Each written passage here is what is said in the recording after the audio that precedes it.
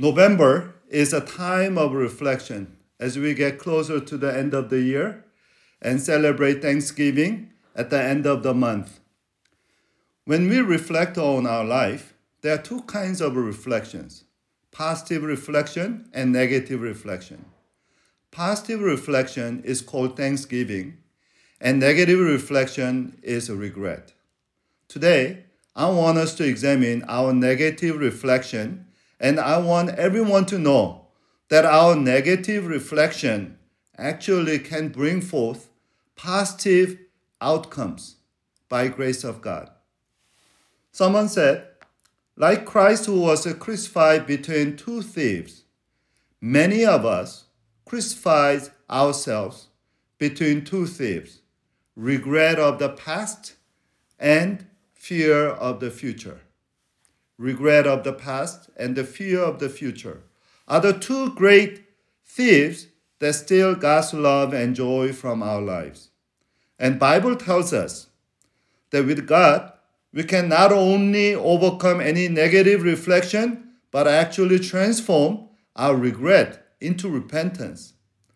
2 Corinthians 7:10 tells us godly sorrow brings repentance that leads to salvation and leaves no regret, but worldly sorrow brings death. So today, I want to share with you how to redeem our regret with a godly sorrow in 2 Corinthians chapter 7. How do we overcome and transform our regret? We need to learn three truths about godly sorrow. But before we learn about the godly sorrow, we need to see first the context of our passage today. So let me read 2 Corinthians chapter 7, verse 5 to 8. For when we came to Macedonia, we had no rest, but we were harassed at every turn, conflicts on the outside, fears within. But God, who comforts the downcast, comforted us by coming of Titus. The context of today's story is a coming of Titus. Do you remember Titus? The last time Paul mentioned Titus was chapter 2. Chapter 2, verse 12, Paul said, "Now when I went to Troas to preach the gospel of Christ and found the Lord has opened the door for me, I still had no peace of mind because I did not find my brother Titus there. So I said goodbye to them and went on to Macedonia." So if you remember, I said the 2 Corinthians chapter 2 verse 14 to chapter 7 verse 4, this a huge chunk of the letter was actually digression. And also digression to ancient writers like Paul is not distraction, but actually deliberate discourse. And so we've been studying in the digression for last 5 weeks, and today finally we are returning to main sort of story of the 2 Corinthians. And let me refresh your memory about the Paul's situation here. Paul sent the Titus to Corinthian church before he decided to visit them, because it's a last meeting, which was Paul's second time with the Corinthians, did not go well. After that meeting, Paul sent a letter, what he called a harsh letter, or letter of sorrow, to clear his instruction and correct them, actually rebuke them. And after so Paul decided to send Titus to see how Corinthians were responding now. And Paul didn't see Titus at Troas. That made Paul so anxious that even though God opened the door for Paul to start a church in Troas, and Paul, more than anything, he loved to plant a God's church or body of Christ everywhere, but he could not do it because so distracted, so concerned, and disheartened and worried about Corinthian situation. So he went on to Macedonia looking for Titus. And Paul was anxious once again about his last confrontation with the Corinthians. And we have to recognize that unlike today, back then there was no texting, no email, no phone, no even telegraph. So he did not know how unruly Corinthians were reacting. So far, Paul heard only about their sorrow and negative reactions. That's why Paul sent Titus to Corinth and was anxiously waiting for his report. And finally, he met Titus in Macedonia, the area north of Corinth. And Titus brought the good news that Paul's harsh letter led Corinthians not just to sorrow, but also ultimately to repentance. So Paul felt relieved. I bet Paul shouted hallelujah many times. We all know that experience, right? You are really anxious about this very fragile relationship or risk, some major bump in relationship, and you're hoping the best. And then when that happens, it's such a relief. So let me continue to read in verse 7. And then not only by his coming, but also by the comfort you had given him. He told us about your longing for me, your deep sorrow, your ardent concern for me, so that my joy was greater than ever. Even if I caused you sorrow by my letter, I do not regret it. Though I did regret it, I see that my letter hurt you, but only a little while. Here, we need to make one important observation. That is, what is your image? What is our image of a fruitful, faithful Christian or Christian life? Somehow in the back of our mind, do you have a picture of a faithful Christian like Paul, somebody with an unwavering faith and solid obedience to God, is never afraid of anything that's coming, always rejoicing even in adversity? If you think that a Christian life is a smooth sail of a constant praise and celebration of love and divine affirmation all the time, in other words, sunshine from heaven all day long, you need to read today's text or 2 Corinthians carefully. Christian journey is not sunshiny. Actually, Christian journey is stormy. Christian journey is a stormy, not sunshiny. Whenever I read Paul's second letter to Corinthians, I actually feel very vindicated about my own Christian ministry and life. Because here is Paul, the greatest apostle that I know, and actually I'm named after him. But his ministry and life didn't seem to be a smooth sail or seamless progress at all. He has a lot of bumpy ministry and life. That makes me kind of relieved about my own bumps and my own struggles. Reading Paul's disclosure of his life, his interior life especially, in passages like today's, made me actually chuckle. Didn't Apostle Paul tell us to rejoice all the time, to praise God without ceasing, give thanks in everything? Didn't he say the famous, Philippians 4, that we shouldn't have anxiety about anything, but should commit all to God by praying with the thanksgiving? Today's passage shows me again, Paul has anxiety, even a little bit of depression and worried, struggled with other people's reaction to him. Just like me, just like you, just like us. So verse 5, Paul said that when we came to Macedonia, we had no rest. No rest. We were harassed in every turn. Conflict on the outside, fears within. And then verse 8 made me laugh because Paul said, if I cause you sorrow by letter, I do not regret. Though I did regret it. What is this? Paul seems to be almost bipolar here. He seems to be resolute but regretting. All this reveals that Paul was hard in outside but softy in inside. Sometimes that's what really love makes us. Love of God makes us firm with God's truth, but inside we are softy. Because softy with the people that God led us to.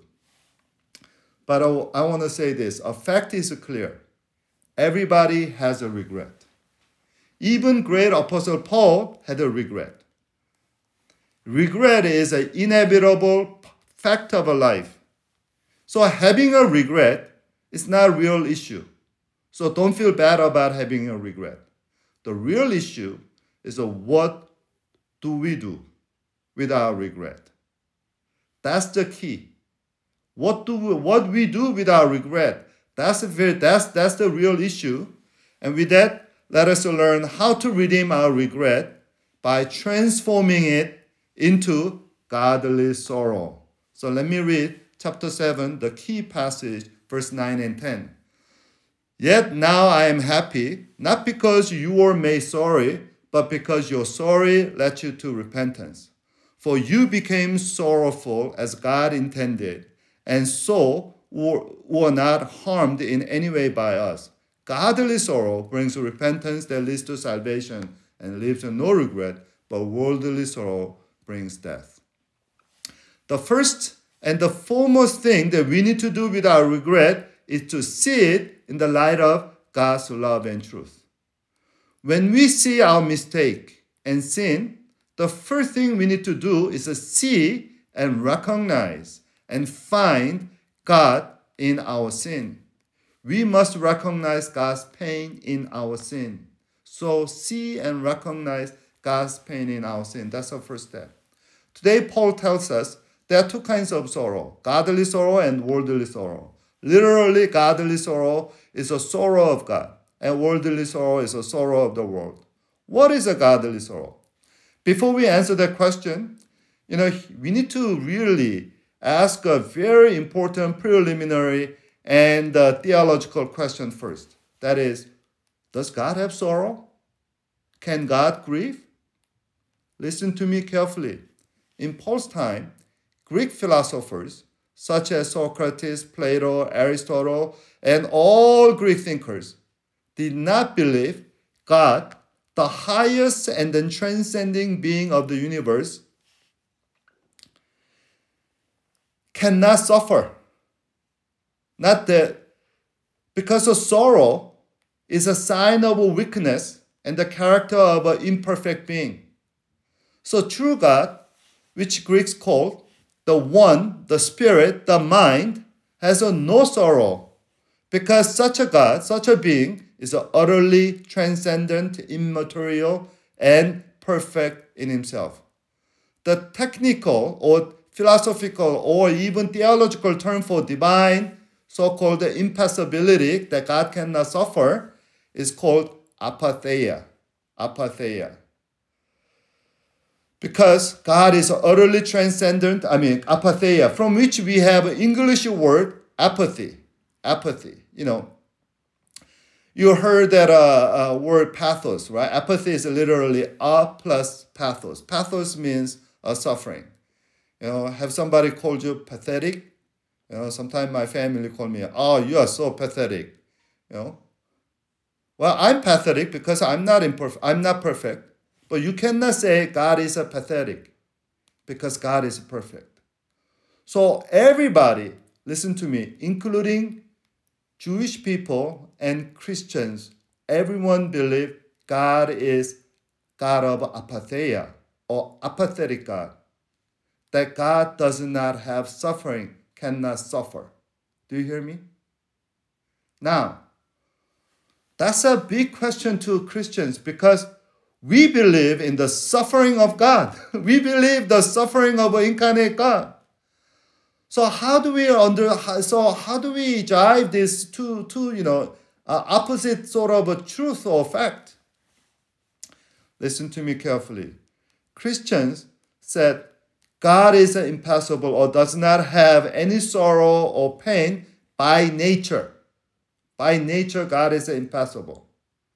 But God has sorrows or decide to have sorrows and pain by his grace. So God became suffering God by his choice, and that choice we call it grace.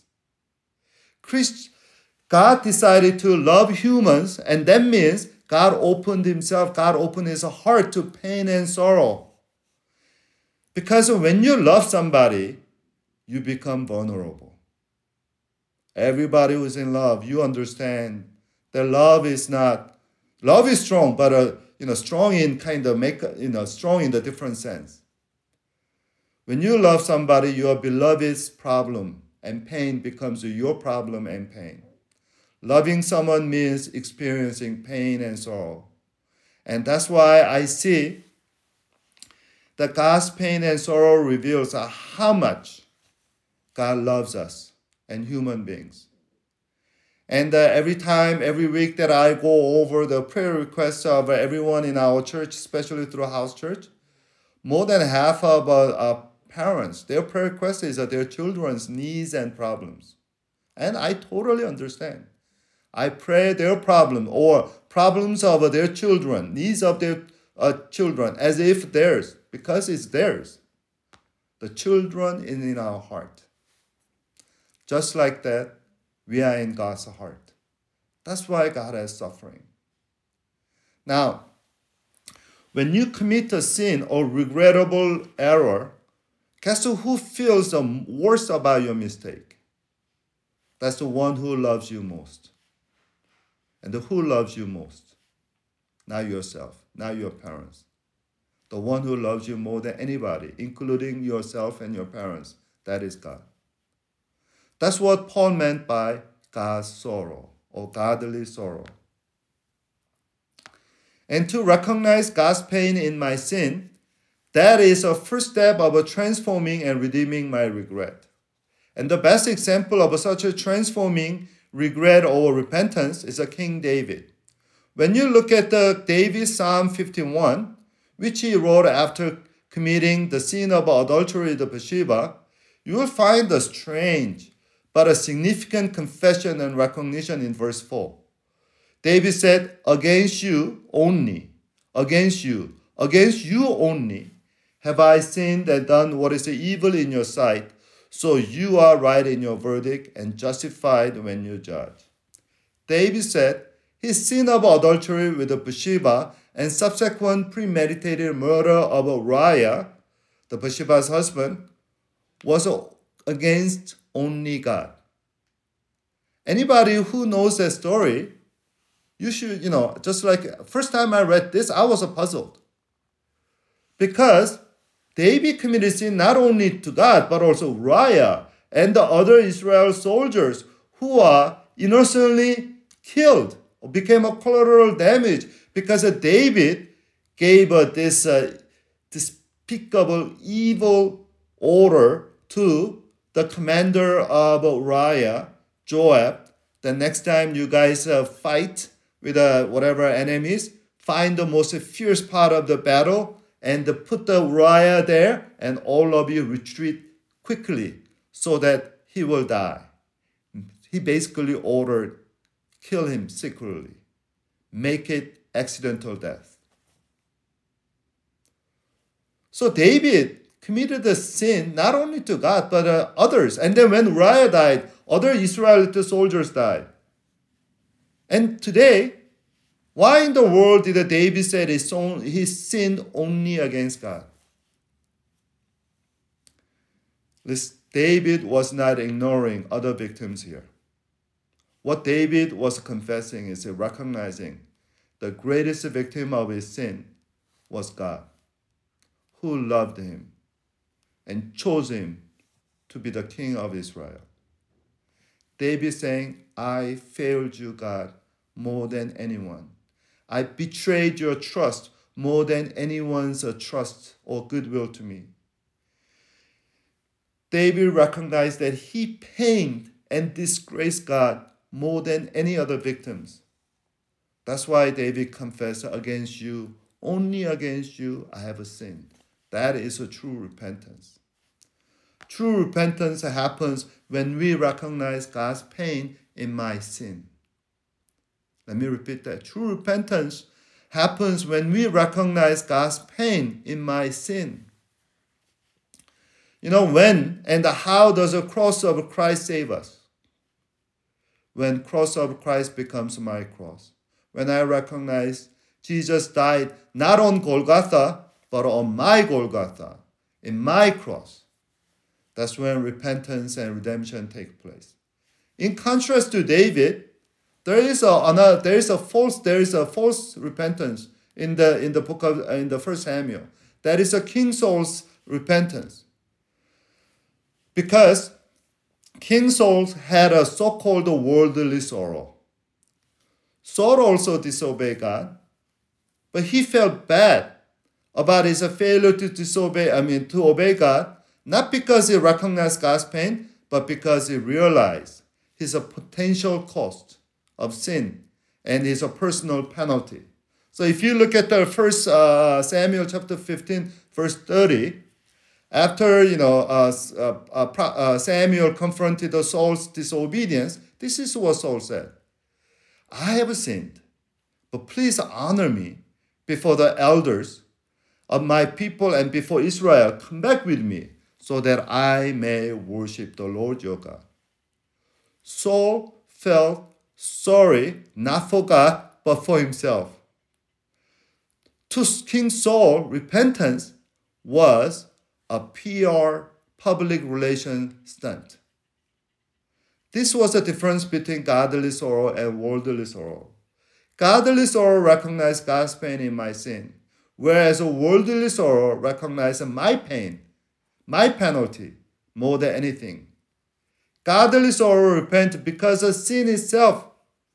Worldly sorrow regret because of the exposure of a sin. The worldly sorrow regrets only when sin was caught, not when sin was committed. How about us? Are we more concerned with being caught with the sin than committing sin?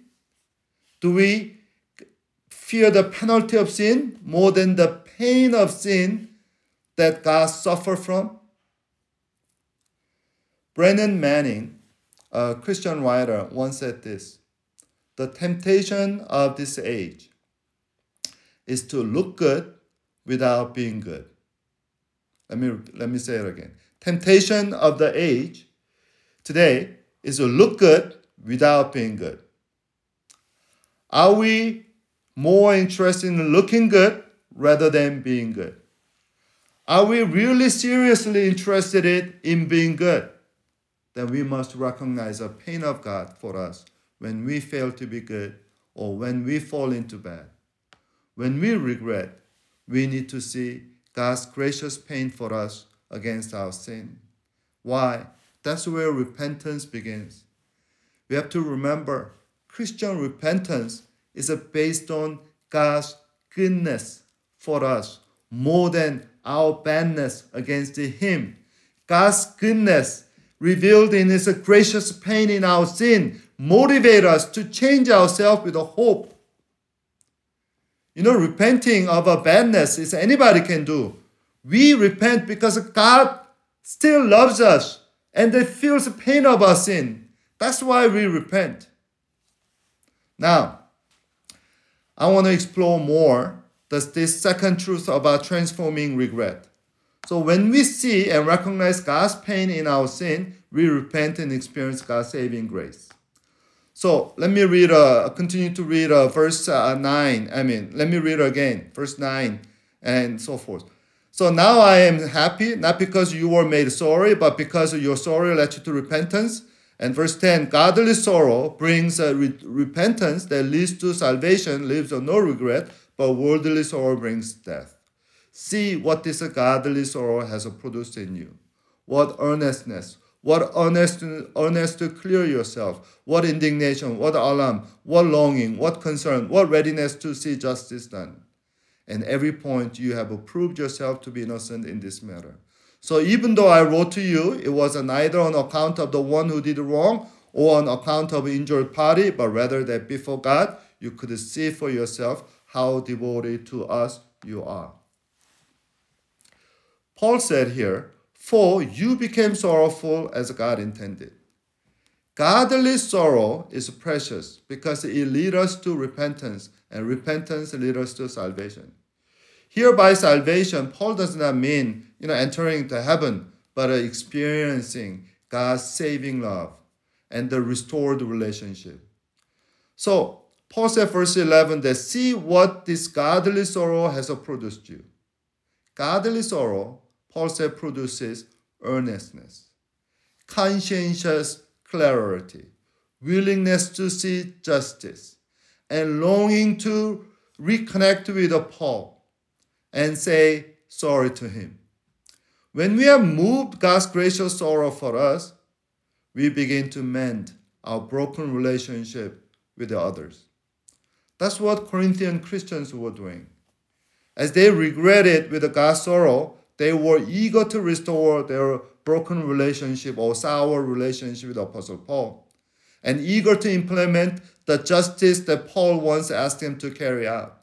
By the way, the justice Paul asked them was to discipline one of their members who committed this very willful, horrendous, scandalous sexual sin. Now, after feeling godly sorrow, Corinthian Christians, they want to faithful to Paul's correction. And here is, once again, that the godly sorrow is so precious. And when we have a sorrow, we need to really, really don't let go sorrow easily. Henry David Thoreau once said this: make the most of your regret. Never smother your sorrow, but tend and cherish it until it comes to have a separate and integral interest. To regret deeply is to love afresh. So Thoreau was telling us, when you have a regret, don't let it go easily, but take it to God.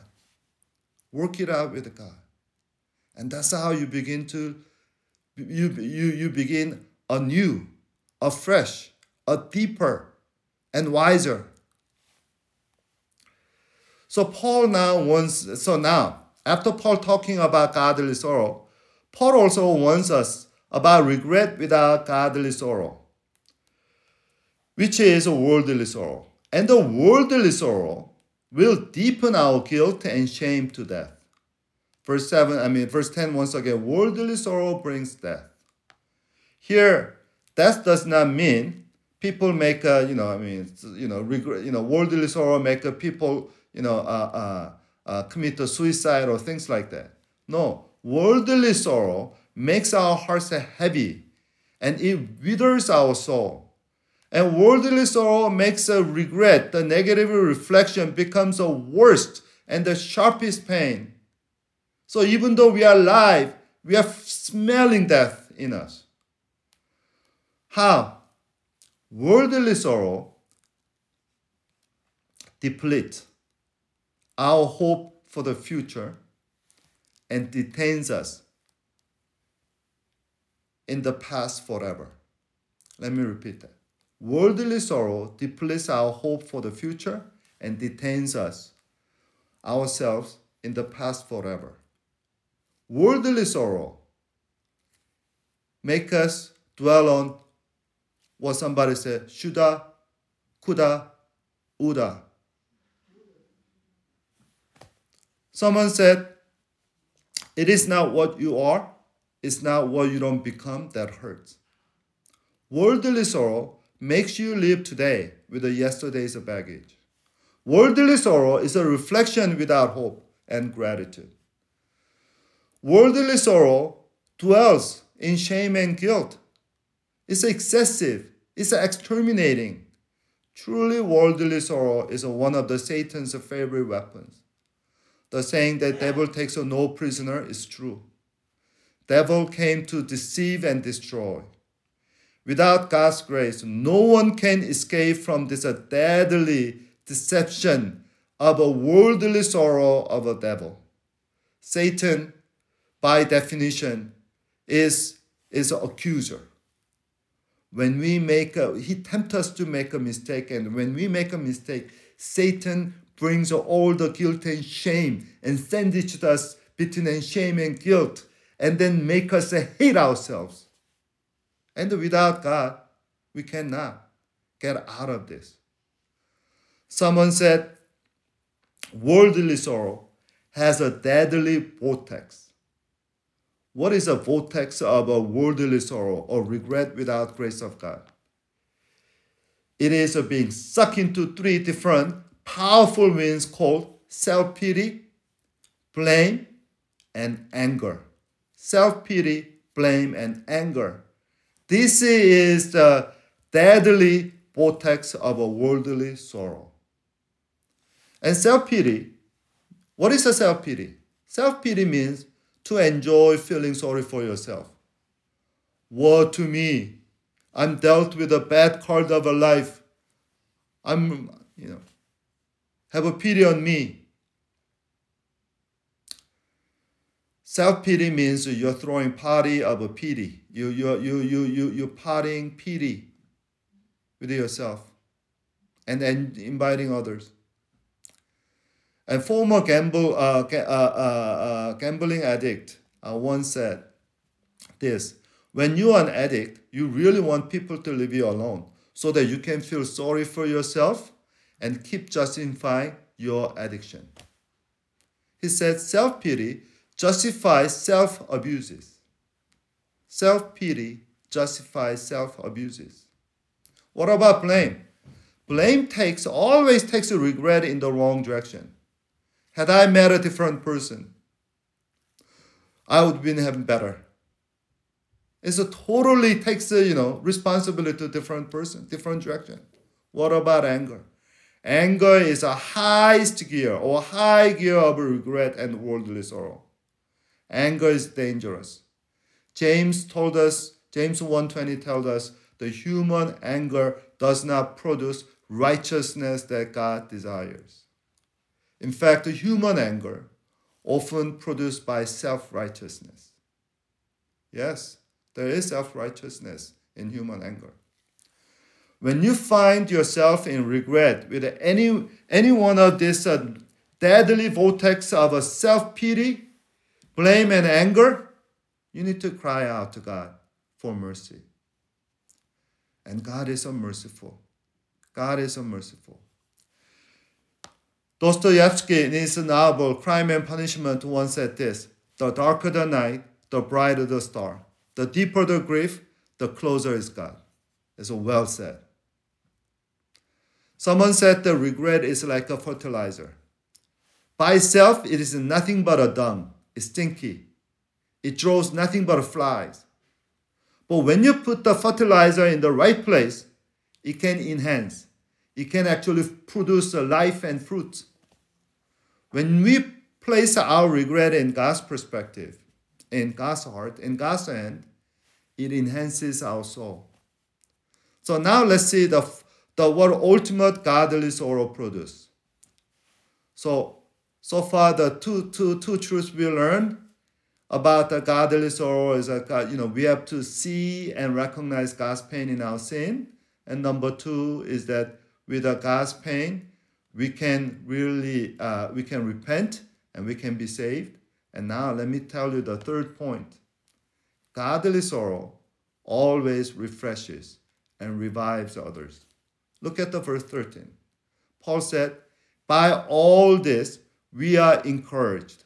In addition to our own encouragement, we were especially delighted to see how happy Titus was, because spirit has been refreshed by all of you. Here Paul says, godly sorrow encourages others. He used the positive result of a godly sorrow not only to Corinthians, but also people around Corinthians, just like him and Titus. And Paul here uses the positive words like encouraged, delighted, and refreshed. The regret of Corinthians with a godly sorrow led them not only for their own repentance and salvation, but also revitalization and rejoicing of others. This section, the 2 Corinthians chapter 7, verse 13 to 16, is the most joyful section of the entire letter. And as you know, 2 Corinthians is the most difficult letter Paul left to us or ever wrote. So let's read how joyful and revived Paul was. So let me read verse 14. I had boasted to him about you, it means Titus, and you have not embarrassed me. But just as everything we said to you was true, So our boasting about you to Titus has proved to be true as well. After his affection for you is all the greater, when he remembers that you are all obedient and receiving him with fear and trembling. I'm glad that I can have a complete confidence in you. Now, look at me. Paul was so joyful, and here he used a key word of his letter to Corinthians. That key word is a boasting. That word that characterized Paul's relationship and ministry with the Corinthian church, word boast, was used 55 times in the New Testament and 32 times in Paul's letter. In 2 Corinthians, Paul used the word boast 22 times. 22 times. Pauline scholars think that Corinthians were boastful people, boasting people. And their problem was that they are boasting wrong things. So if you look at the 1 Corinthians chapter 3, we see some of things that Paul actually said, so no more boasting about human leaders. All things are yours, whether Paul or Apollos and Cephas, or the world or life or death or present or future, all are yours. Paul was rebuking them. You guys are boasting wrong thing. Instead of boasting God, you are boasting about human leaders, whatever, things that you like. So Corinthian problem is a problem of a wrong boasting. So according to New Testament scholars, Paul was using this very familiar word or term or characteristic of Corinthians. And Paul was now turning in that finally your repentance with a godly sorrow make me boast about you. And my boasting about you to Titus was correct. That's what Paul was saying. You are worthy about my boasting. Everything that I boasted about you is right. Just like, have you, when you recommend something to people and that person comes back and say that your recommendation was right on. It was a bullseye. It was so right. I so enjoyed it. Thank you so much for your recommendation. How do you feel?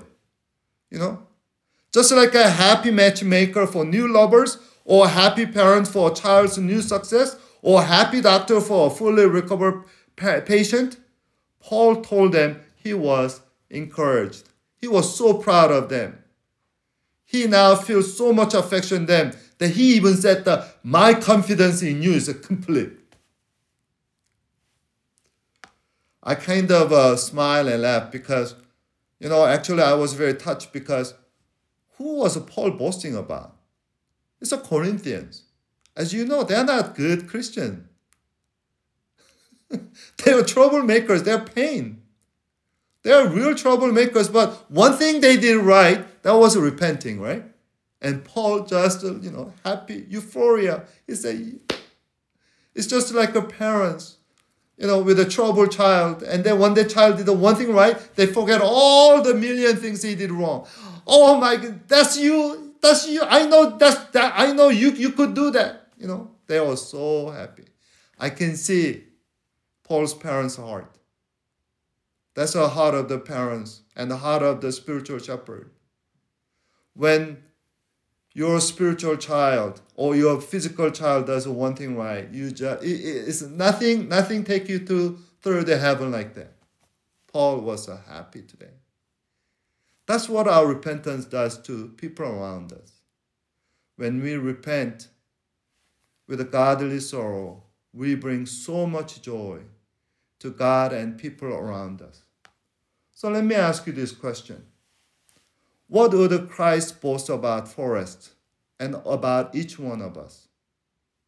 I really pray that Christ can boast about us and the Holy Spirit can use us confidently.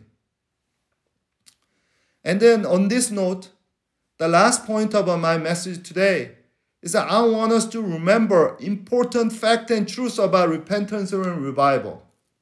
Whenever gospel leads people to repentance and spiritual awakening, remember, gospel always creates a social and institutional reform. Christian gospel is both personal and social. Do you remember what Paul said in the 2 Corinthians 5:17 and 18? That anyone is in Christ is a new creation, the old has gone and new has become. And then what did he say? As a new creation, We are not only reconciled to God through Christ, but we received the ministry of a reconciliation. Notice this, we are not only reconciled to God, but also reconcilers of God. We are not only redeemed, we are also becoming reformers. So when we are reconciled to God, we take our sin seriously. We take a sin not only individually and personally, but we take a sin. It's a structural and institutional side of sin. So for instance, let me tell you this. Last Saturday, not this Saturday, the week before, Halloween. I'm talking about Halloween. 1517, on the eve of All Saints' Day, Martin Luther went to Wittenberg Castle's church. And in front door, he nailed it. He posted a famous 95 Theses, which proclaim the salvation by faith alone and the supreme authority of Scripture over everything, including papal authority. When Luther nailed the 95 Theses, it was not doctrinal reform. It was not just a religious reform. It was political and institutional challenge. So what happened to Luther after that? You know what happened to Luther? He was called to stand before political religious trial called the Imperial Diet of Worms. Diet is old word for the Congress. And before all the princes of a Holy Roman Empire, Luther became persona non grata. And he became a wanted man. Pope gave an order. Anybody can kill Luther will receive a thanks of the church. That was not a religious persecution. That was a political persecution and legal persecution. This is why John Wesley, 200 years later, in famous Wesleyan Methodist revival, he said this, there's no holiness but a social holiness. And the people don't realize that John Wesley did not just preach the gospel. He connected the gospel to anti-slavery movement. And he campaigned the abolition of slavery. If you look into that story, one of the John Wesley's difficulty was appointing the leader of a Methodist church in United States. Because several leaders of a Methodist church Methodist leader in the United States, they were slave holders. And John Wesley asked them, release your slaves and embrace the gospel. Some of them refused. That was his struggle. We have to recognize Wesley's revival, it didn't just save individual souls. It led the social reform of Great Britain. That one of his followers, William Wilberforce, lonely, single-handedly proclaimed the injustice, this moral evil of slavery for 22 years in British Parliament.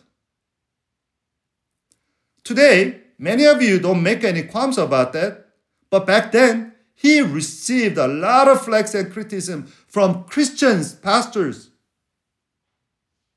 Why? Slavery was an international industry back then. Somebody calculated if Great Britain gave up the slavery, they would lose 15% of GDP back then.